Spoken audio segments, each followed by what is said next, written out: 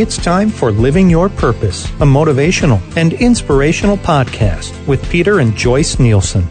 Hey everybody, welcome to Living Your Purpose with Peter and Joyce Nielsen. We are so excited. It's Halloween week. We have a special guest. He's kind of an old friend. I met him in 2008, and you're just in for a huge treat. If you're just stumbling on this and you like what you're seeing, just press the link below in YouTube and subscribe. But if you're listening on Shopify, whether it's in California, whether it's in Asia, whether you're listening on SoundCloud or on different venues, just know that go to YouTube, Peter Nielsen or Peter's Principles, so you can see what we're doing, just like our TV show. I just want to thank you, Jonathon Rand. I'm here with this amazing children's author. You just have dozens and dozens of books, the American Chiller series, Michigan Chiller series. I mean, you have bestsellers, the Season of the Witch, The World is Black and White. I could go on and on and on. You're a Michiganian. You were born in Pontiac, Michigan. And I just want to say, for all the people that may have seen the NBC special, it was a children's special in 2008. It was on prime time, 8 o'clock at night. This man, God has favored him in a big way. He just loves on our kids. And we need that. They're our future. They're our hope. And when you go to schools, the teachers spend more time with your children than we do as parents. So I just say thank you, Jonathon, for all that you've been doing. When you want something bad enough, you have to be consistent. When you want to keep what God has given you, you need to be persistent. And you're both. You know, this is what you do. And you and I were talking before we went on air.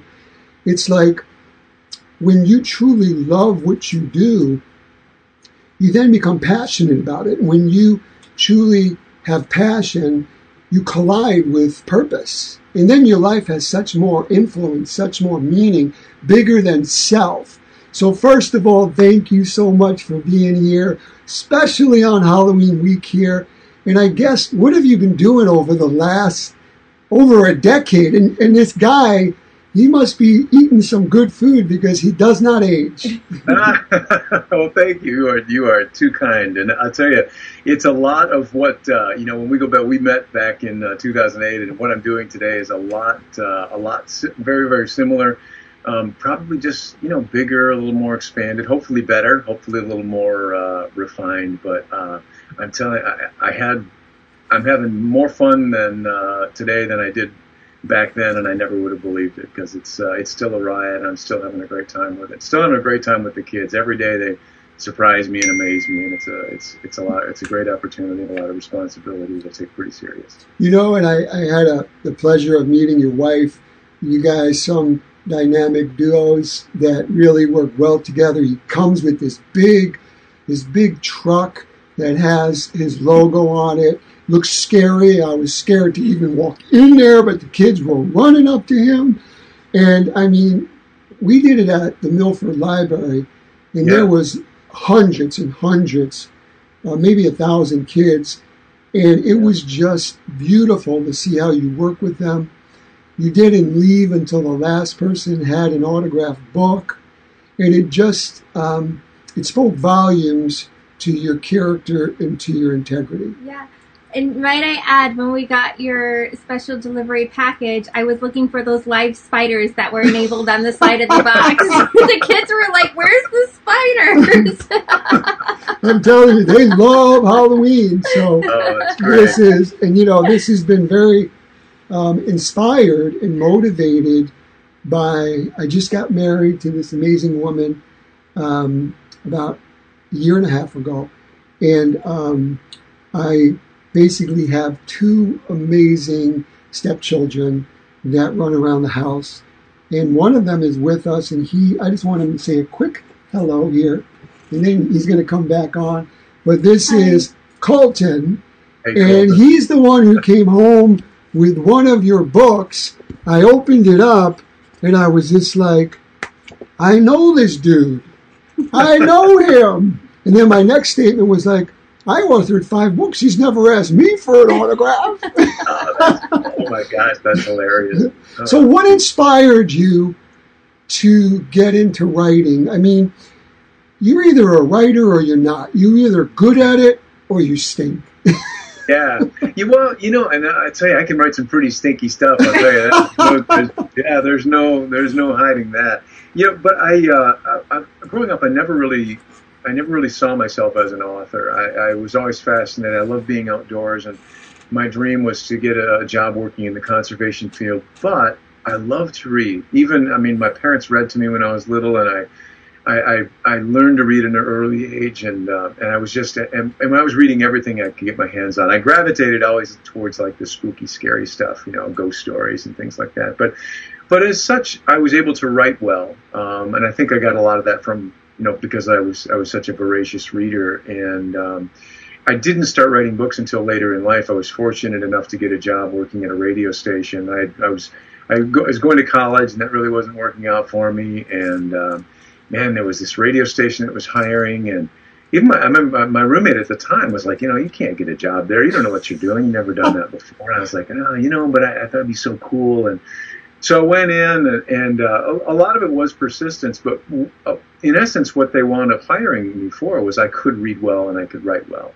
And that's exactly. And when I did that, when I started making these radio commercials and writing the sports stories and the news stories, I just fell in love with it, and I knew that I was onto something at the time. And I didn't care, I didn't care how much money I made. I just knew that this was something that I wanted to do, and I did that for about 12 years, 13 years. I worked with a lot of radio commercials and voiceovers and such, and then I kept thinking, man, I got an idea for a book. Somebody should write a book like that, and here's another idea for a book, and somebody should write a book about that. And then finally, I was like, maybe I should write that book, So, and then one thing led to another.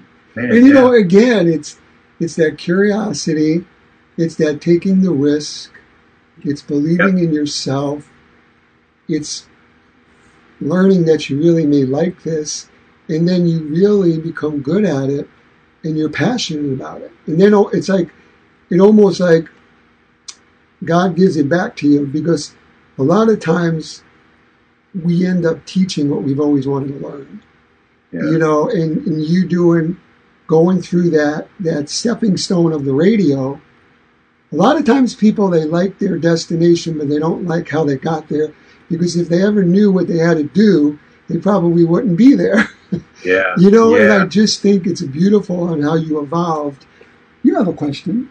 Oh, I have so many questions. I'm going to keep everybody here all night. And I'm even on track of the ones I wanted to ask, because you mentioned persistence, but I'm curious, what do you think, I know as an author, there had to be many rejections and you maybe self-doubt, and what are the main factors that really kept you going and made you successful in the career that you're doing? Well, I think the first thing that I realized was that it was something that I really enjoyed doing. It was something that was so much fun. And I remember even before I got published, I would have such this wonderful feeling of accomplishment.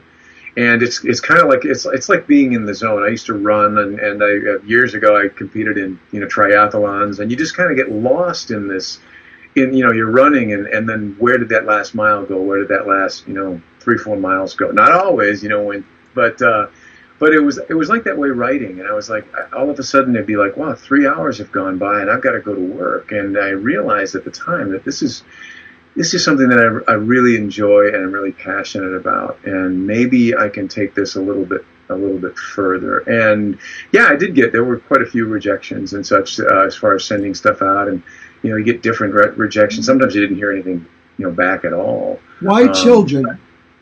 What's that? Why the category of children's books? Here's what happened. This is an interesting story. I started writing. The first books that I wrote were adult thrillers. I wrote 3 of them, and I was picked up by a publisher.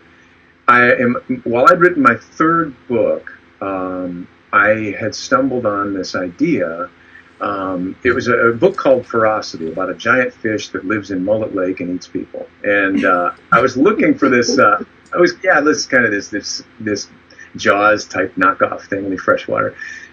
And I wanted to create a metaphor for Michigan and northern Michigan. And I thought, okay, if you live in Michigan, you take all the beautiful surroundings, the forest and the clean air and the water, and you put it in a bottle and you sold it as a beverage, what would you call it? And in my book, I settled on what I called a Corville cooler. Corville was the fictitious name of the small town. But one of the things I had jotted down on my notes was a Michigan chiller. And I thought, wow, that sounds kind of interesting. And I told my wife, I said, that kind of sounds like a series of books, for kids. Wouldn't that be cool? And not long after that, I'd saved all my books growing up, and I started reading some of the scary books that I read when I was growing up, and they brought back such really great memories. And I'm going to try this whole Michigan chiller thing, and I'm going to base the first one on Mackinac Island. And again, I had that feeling when I started getting into this. It just was one of the things that just wouldn't leave me. Those hours I spent writing every single day, I just connected with that time, and I'm like, man, this is really. I think I'm really onto something with this. Did you ever get writer's block? Like even in my third book, I ended up selling two of my only clubs, my health clubs. I was just getting burnt out. Yeah. And I said, I'm going to come out of competition. And I ended up winning the World Cup. And I says, I'm going to write a book. I gave myself 1 year. From the health clubs, I had enough resources to do that. Yeah. My point is, in the summer, gorgeous day, no one around, in the backyard. It must have been 6 weeks that I could not write. I mean, I didn't want to. Yeah. And then it flowed, but I was getting in my own head. Has that ever happened to you? I would say yes, it has. Not so much these days. And the reason is that I go back to the fact that much of what I write, in fact, most of it, you will never see. And it's for two reasons. Number one, I write a lot in a journal every single day. I got into that habit in 2013, and I wish I would have started years and years ago. I write an enormous amount in my journal. And what I have found that does is that, it kind of gets your brain warmed up a little bit. Yeah, it gets your, but what it also made me realize is that, good writing is work, and you've got to get through a lot of the junk and the stuff. Sometimes I'm sitting there working on a book, and I know at the time what I'm writing is not very good. And yet I still sludge through it because it's part of the process. And I know I'm going to get that feeling again. And it might be that creeping feeling where all of a sudden I'm like, now I'm at that zone. Now I'm into that spot. This is good. And then I go back, and of course, when I edit, I got to get rid of all that and, dump and take chapters out or whatever. But that's part of the process. Totally. It evolves. And what other? I know you had a few. Yeah, so I know that you, how I was introduced to you is I know that you travel across the state, and I'm not sure if you travel to other states outside of Michigan, and you have this spectacular van decked out and the whole thing, and you actually, one of the things that, or at least from the outside looking in, I would see would be one of your purposes is you bring your passion and you share it with the kids and help them perfect their writing skills and elevate their passion towards that field too. So my daughter is in 5th grade, and she experienced one of your writers' workshops where my son also was able to obtain a copy of one of your books, and that's what's really introduced us to your series, and I thought that was the coolest thing. And I just wanted to know, is that with the Jonathon Rand, the Writer's Quest workshop that you did? And can you tell us a little bit more about that? Sure. Yeah. Actually, it was right back for Peter, the year before you and I met. That was 2007. We'd started this a camp for kids called Author Quest. We had our first camp. We had just one in the year 2007, and our first year we had 36 kids.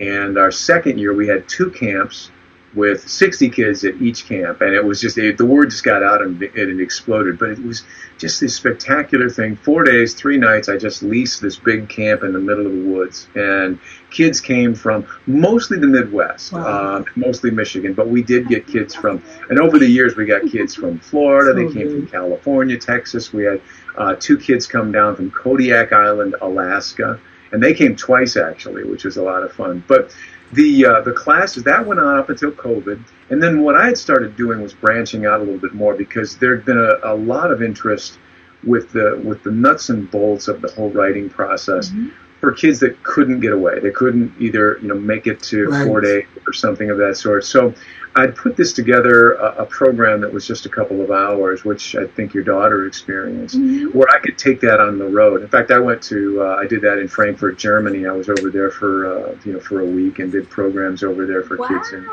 yeah, it was a lot of fun.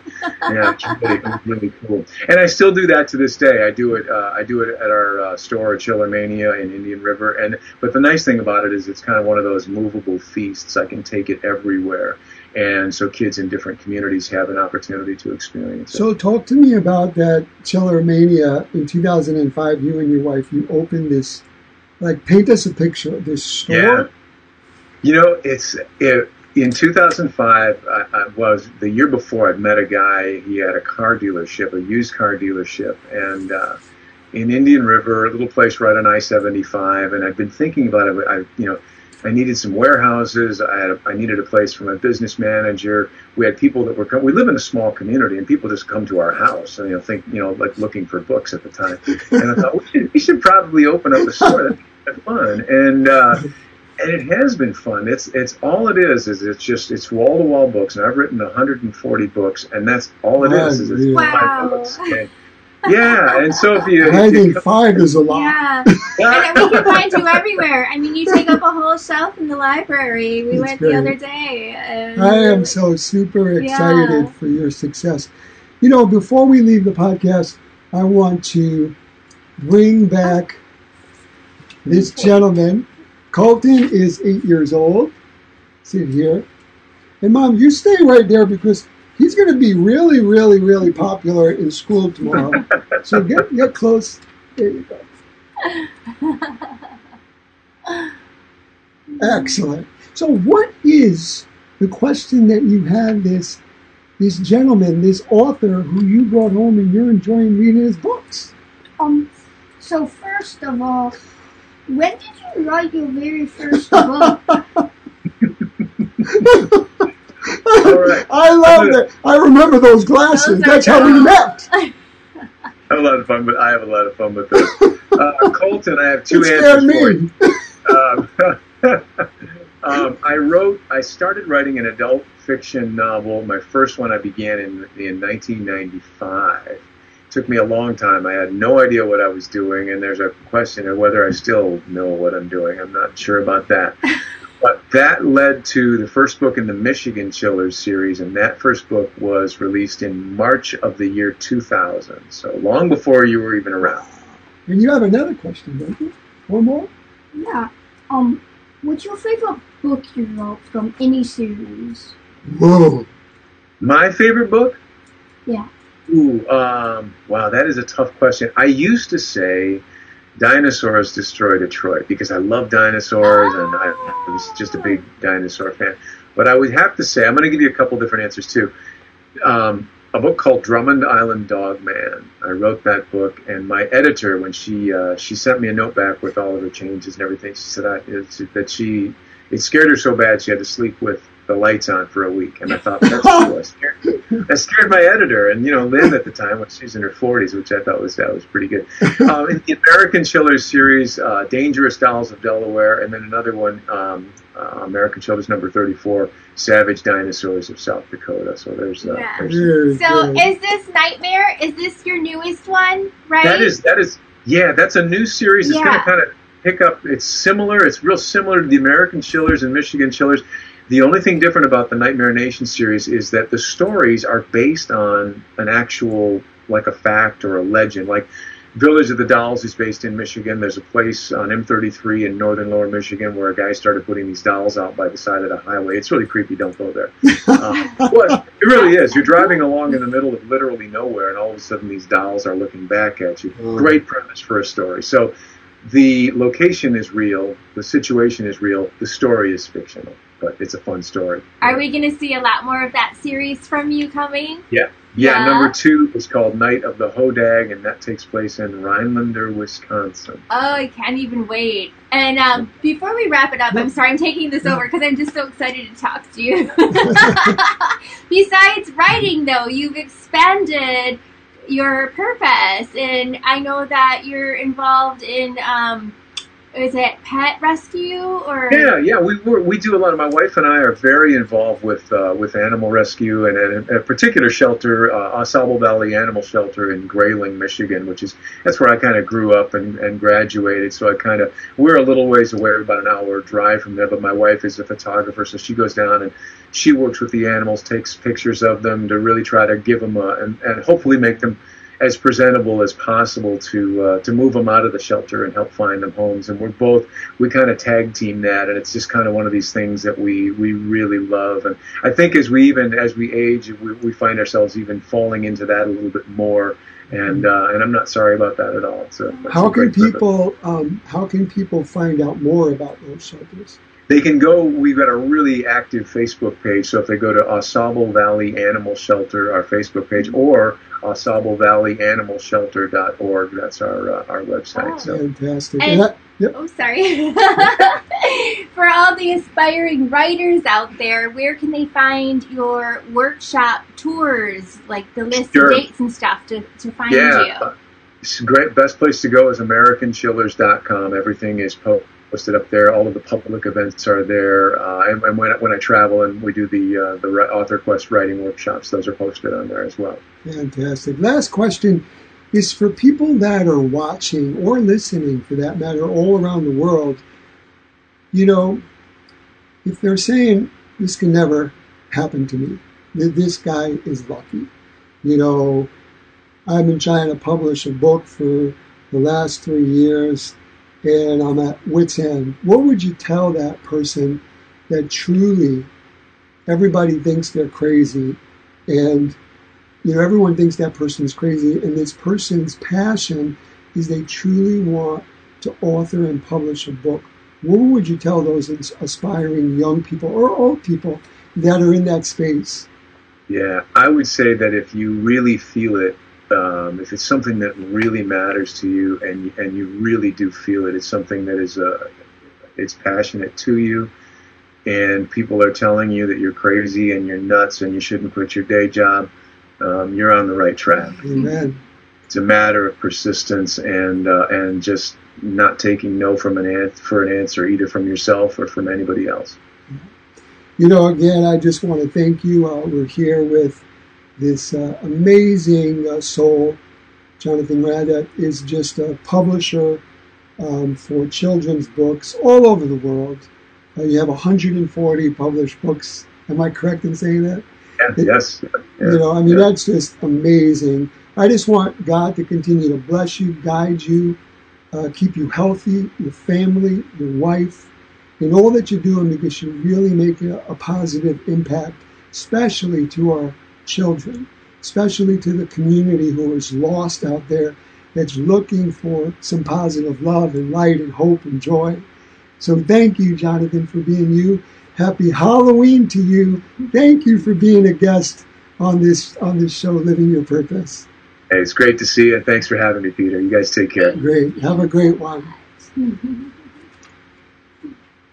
What a great guest. It's just it's beautiful to truly be with someone who lives what they say. And you had a big treat on basically seeing an author that you like and you see in school. So you had great questions.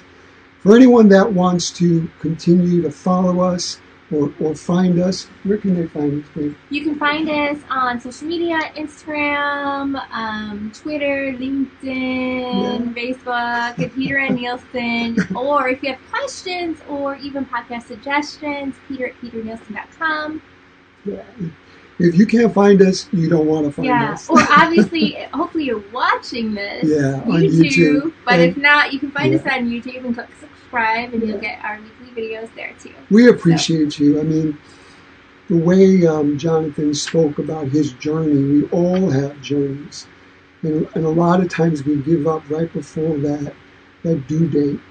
But all the growth is done in the valley, not on the mountaintops.